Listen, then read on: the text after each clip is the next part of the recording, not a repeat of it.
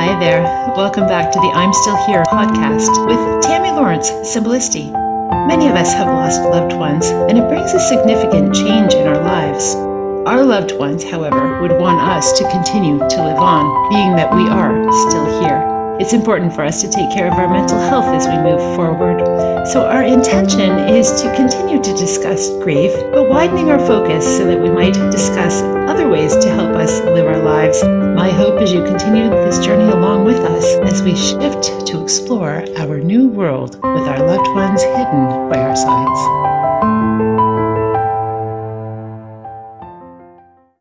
Hi there. Today we are speaking with David Weill. He is a doctor and the former director of the Center of Advanced Lung Disease and Lung Transplant program at Stanford. He is the author of the memoir, Exhale. It shares stories not only about the miracle of transplantation, but also how it is a very human endeavor performed by people with strengths, weaknesses, powerful attributes, and profound flaws. It is about the emotional roller coaster of saving and losing lives. He realized at some point it was time for him to step back and assess his own life. David's coming to us today from New Orleans. Hello, David. Hi, Tammy. Thanks for having me. Thank you so much for taking some time for us. So, wow, what an incredible job that must be. Yeah, it got my attention every day. I never had trouble getting out of bed and going to work, that's for sure. Who decides who gets the lung transplant? Yeah, there's a group of us that actually meet every week. It's called the Selection Committee, which is sort of ominous sounding, but it is a group of physicians, nurses, dietitians, social workers, just the whole multidisciplinary team. And we look at a lot of medical data to decide, but there's also subjective characteristics of patients that come into play as well. How resilient do we think they are? What kind of support system do they have in place? Do they have the wherewithal to go through this very difficult therapy? How long does it take to do the surgery? It's usually around 6 to 8 hours, depending on the degree of difficulty. So it's a longer surgery. Yeah, I mean, medical advancement has come so far. It's profound to even think that I can change out someone's lungs and give them a healthy set of lungs. Yeah, I got involved in this field in the early 90s when it was just starting in the U.S. Canada, where you are, was a little bit ahead of us in Toronto, actually, where much of the procedure was really discovered. I got involved early on, and I was amazed then that we could do it. I'm amazed now that we can do it. It's remarkable. So I had a look at your book, Exhale, and there's so many stories in there that you share along with your own personal thoughts and ideas of going through the job that you had. Yeah, it was interesting because even in real time while I was doing the job, I realized that it was affecting me. It was affecting the people around me. It was my friends, my family, my team that I worked with. It wasn't just the kind of job that you go to and then you go home and turn it off for the day. It didn't work that way. We were pretty much had to be available 24/7, 365 to do the transplants. And based on what I had experienced in the hospital, it was very difficult to just go home, turn it off, and immediately get into family life. So that made it somewhat difficult to do. How did you ever find a work-life balance then? I don't think I did. I really didn't. I thought I needed to do that, and by the time I walked away, it was a more urgent need than it was at the beginning of my career, of course. But it was very difficult for me to really strike that balance. As the leader of the group, I had particular difficulty, when I was at Stanford, separating my professional and personal life. So I would think that the primary reason that I decided to step away from the front lines of medicine was really, I didn't think I was really going to be able to balance that. My daughters were getting older at that time. I missed a lot of the things that they do when they're kids. My wife had the primary responsibility for raising the children, so I thought it was a good time for me to step away and create a new chapter in life. So what are you doing now then? So I have a consulting business, imaginatively called Weill Consulting Group, where we help transplant programs and ICU care and pulmonary care and any type of program that's struggling. We kind of go in and figure out what's going on and make recommendations to help fix the program, to help improve it. And I also work with companies that are in the transplant arena and give them advice about how they can help patients more.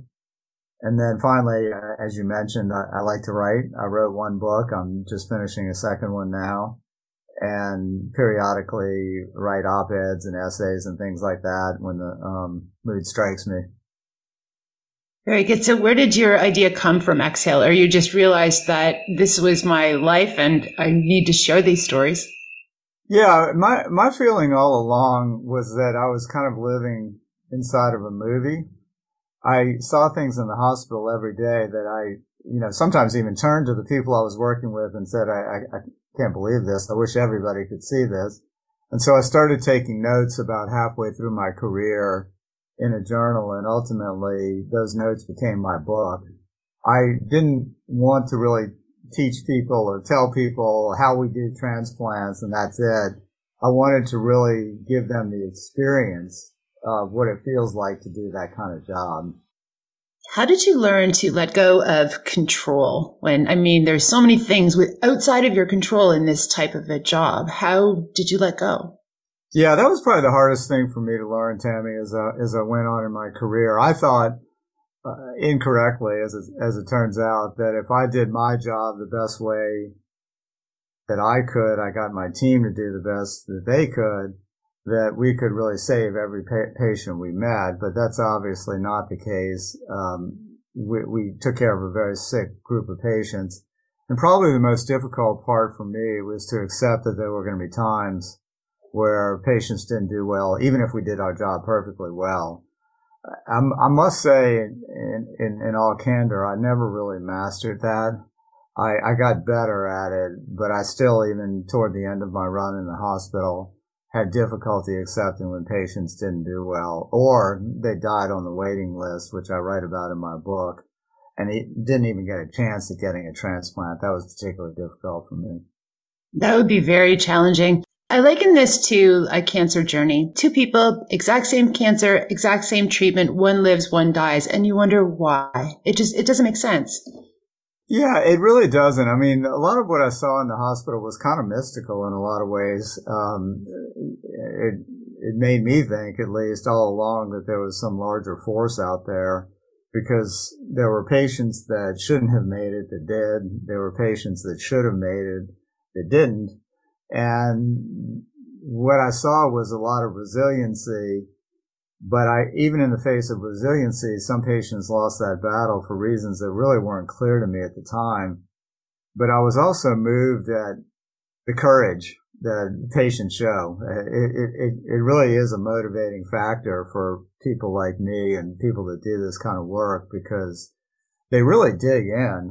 Patients, generally speaking, and this may be obvious, but really want to live, and they fight and they fight and they fight, and it makes me want to fight for them. And I think that that's something that really motivated me throughout my career.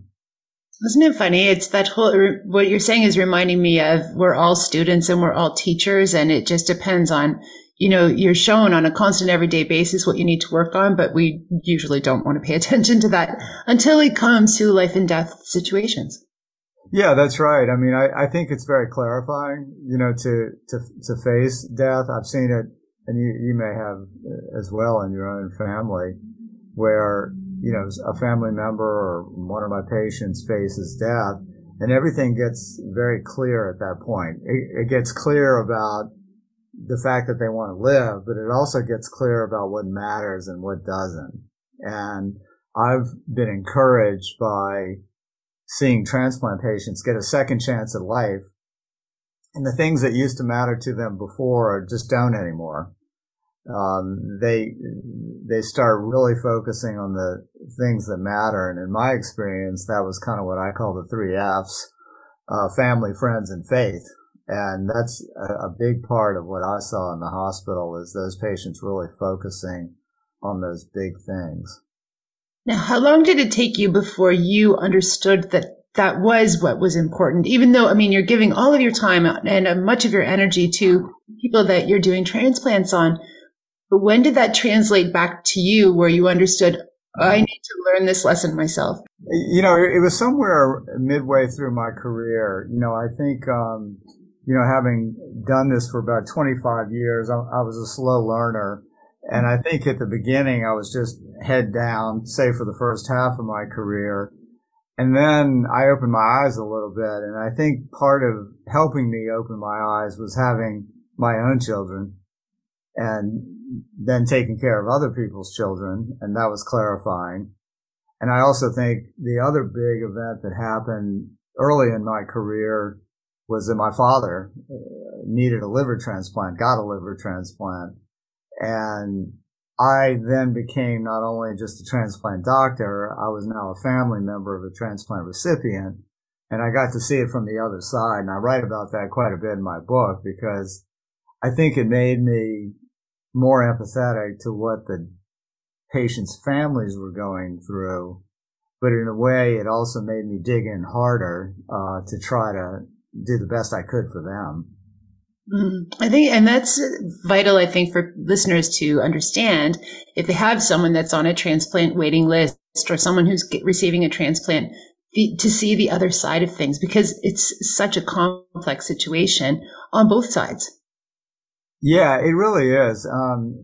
You know, transplant's a complex therapy. And my father, who was a physician, not a transplant doctor, but a physician, didn't know a lot about transplant. So if he didn't know a lot about it, then I suspected my patients didn't know a lot about it as well. And I made sure that during the course of my career, I was explaining things in terms that folks could understand better than I had in the past, you know, because I realized there was a big knowledge deficit. It's a complicated therapy. There's a lot of steps to it and a lot of nuances. And I actually still do this to this day. I actually help people that are going through the process just to understand it better. And I think that's what vitally people need to know is when it comes to, obviously, transplant is a much larger thing. The majority of us aren't going to have to deal with, thankfully, but for those that are or not, to go in and ask specific questions and get your answers so that you kind of become an advocate for your own healing. That's right, Tammy. I mean, I think, you know, a well-informed patient is obviously a stronger patient. And I think there's a lot of different sources for the information. Some of the sources are not good sources and some of the sources are. But what, I think is important is that, you know, patients write out what they have to ask because they get in the room with the doctor and the doctor is usually quite busy and harried and, you know, running in and out of the room. And, you know, a lot of us don't pay as much attention as we should. So I think it's important to write the questions out, you know, and get your thoughts together before you go in the room and ask, you know, what you need to ask. Exactly. And not go down the internet rabbit hole. And I mean, that is one of the worst things I think people can do is what does this mean? And yeah, it can be terrifying. Yeah. I saw a good bit of the rabbit hole of the internet. You know, patients would come in with a 2-inch thick internet printout and, you know, a lot of the information, especially about my field, was just flat out inaccurate. And so one thing that I like to do now in the patients that I'm helping navigate the process is get the good information and give them the accurate information about how it really works. Mm-hmm. Yeah, and I think that that's so very much important. What are some tips that you have for anyone who is struggling with work and life balance? You know, I've talked to you a lot about this since my book has come out, and I think that you have to fight isolation. So I think connection is the key. And I found in the times in my life when I was doing less well, I became more and more isolated. I'd come home from work, you know, start reading a book or watching a game on TV and isolating myself from my family and friends and work colleagues for that matter. I think people do better when no matter what's going on, they stay connected to one another. And it seems like when we talk about burnout, which is a term I'm not really a fan of, we see, though, that those folks have become more and more isolated as time goes on. And if you find yourself becoming isolated, you have to fight that. And you have to get back to connecting to the people that matter to you. And whether or not that takes the help of a therapist or you do it yourself, it pretty much doesn't matter. But I think that when I've seen people struggle at work, it's through isolation. I have so many things to say about this. First of all, we just went through COVID. So talk about times of isolation. My goodness, so many people were very much alone through that journey, and it was terrible. The other thing that comes up is just a news report that I heard yesterday. And it's funny, I'm talking to this with a lung transplant doctor, is that loneliness, they're saying, is the new smoking, that it's because it causes just as much havoc and damage on a body being lonely as smoking would. I think it's particularly true in middle-aged men, which I'm proudly a member of now. And this is supported by both the research and just my own observation. I think women do a better job of staying connected to one another.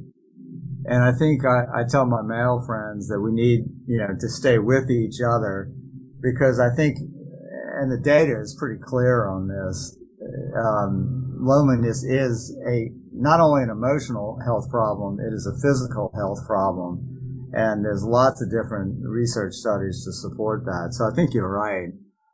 People talk about sitting as the new smoking. I think loneliness is the new smoking. I think it's really important.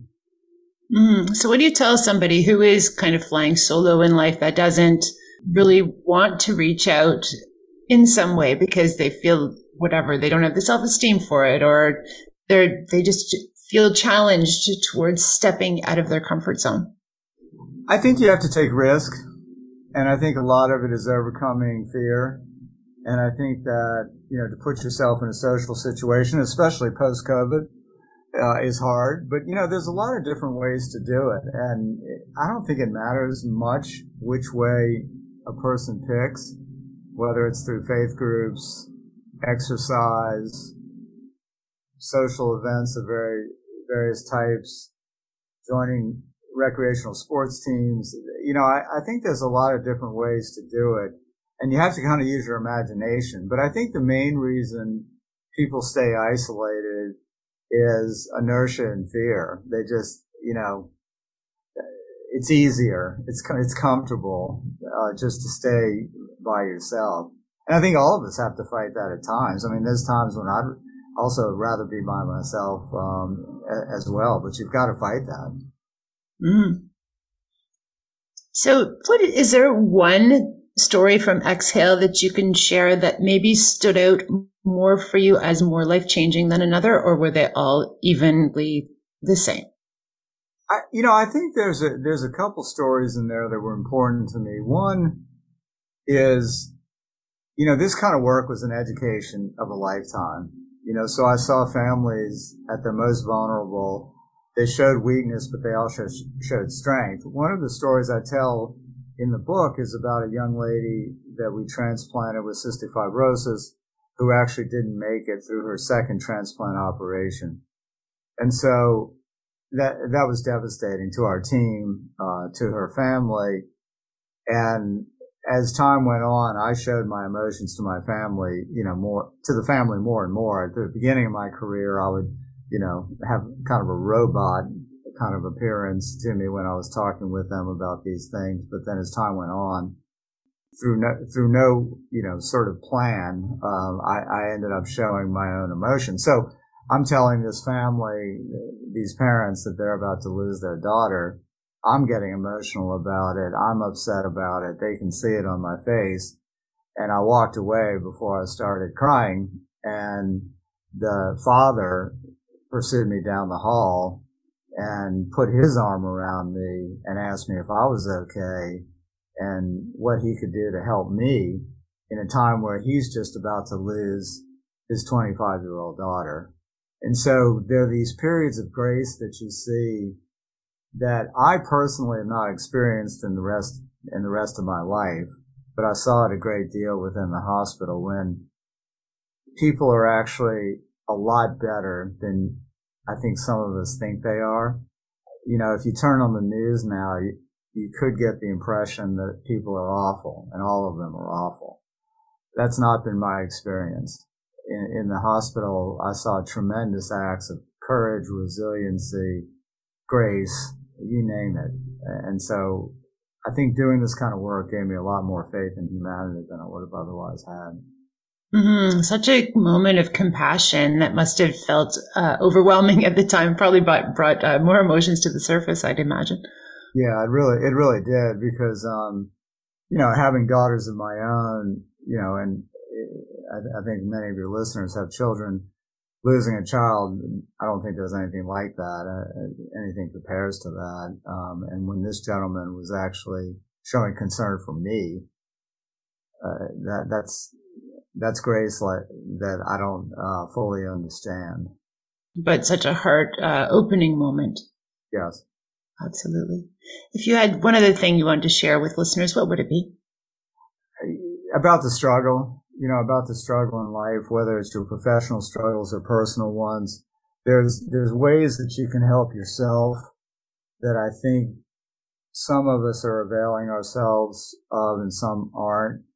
For me, it is family, friends, and faith, the 3 F's that I talk about. But then a subgroup of that for me is movement. I think it's very important that we do kind of the fundamentals in life. We sleep, we get good nutrition, we exercise, we go outside. Hugely important. And they sound really obvious and perhaps trite. It's interesting, especially in a post-COVID world, how many people I hear from that are struggling that don't leave their house, don't eat well, don't sleep well, and don't exercise. I think you've got to start there. I really do. I think the body is made to move, and I think it's made to be cared for. And what I see a lot of now is that we don't treat our bodies very well. We don't treat our minds very well. We, I think, bombard it with social media, bad news on the TV, bad news in the newspaper, divisiveness, fighting. I think those are all bad things for our emotional health, and I try to limit my exposure to that. That is great advice. I mean, a body in motion stays in motion, and I say this all the time, move it or lose it. It's just so true. Yeah. And taking care of that mental health component, because physically there's only so much we can do to take care of our health. Some things are outside of our control, as you very well know. And we just can do the best that we can in any given day. Yeah, I think that's right. And I do think some of it is out of our control, but boy, it sure is a good idea to control what you can control with regards to your health. What is that saying? Health is the true wealth. No doubt. No doubt. If people wanted to purchase your book, where would they get it? It's available on Amazon. If you go to my website, davidweillmd.com, it can lead you right to several different booksellers, and it should be fairly easy to find. Awesome. We'll put that link in the show notes so that people can click and find you quickly. Great. Thank you. Thank you for taking the time to speak with us, David. It was a pleasure. Thanks, Tammy. Really enjoyed it. Take care. Thank you for listening. We're grateful to our guests for sharing their experience and their knowledge with us. Please be sure to like, subscribe, and share this podcast with others who might find it helpful. Be sure to follow our links on social media, which were offered in the show notes. A special shout out to Kevin MacLeod and Incomputech for our background music entitled Happy Dreams. Wishing you a fabulous day.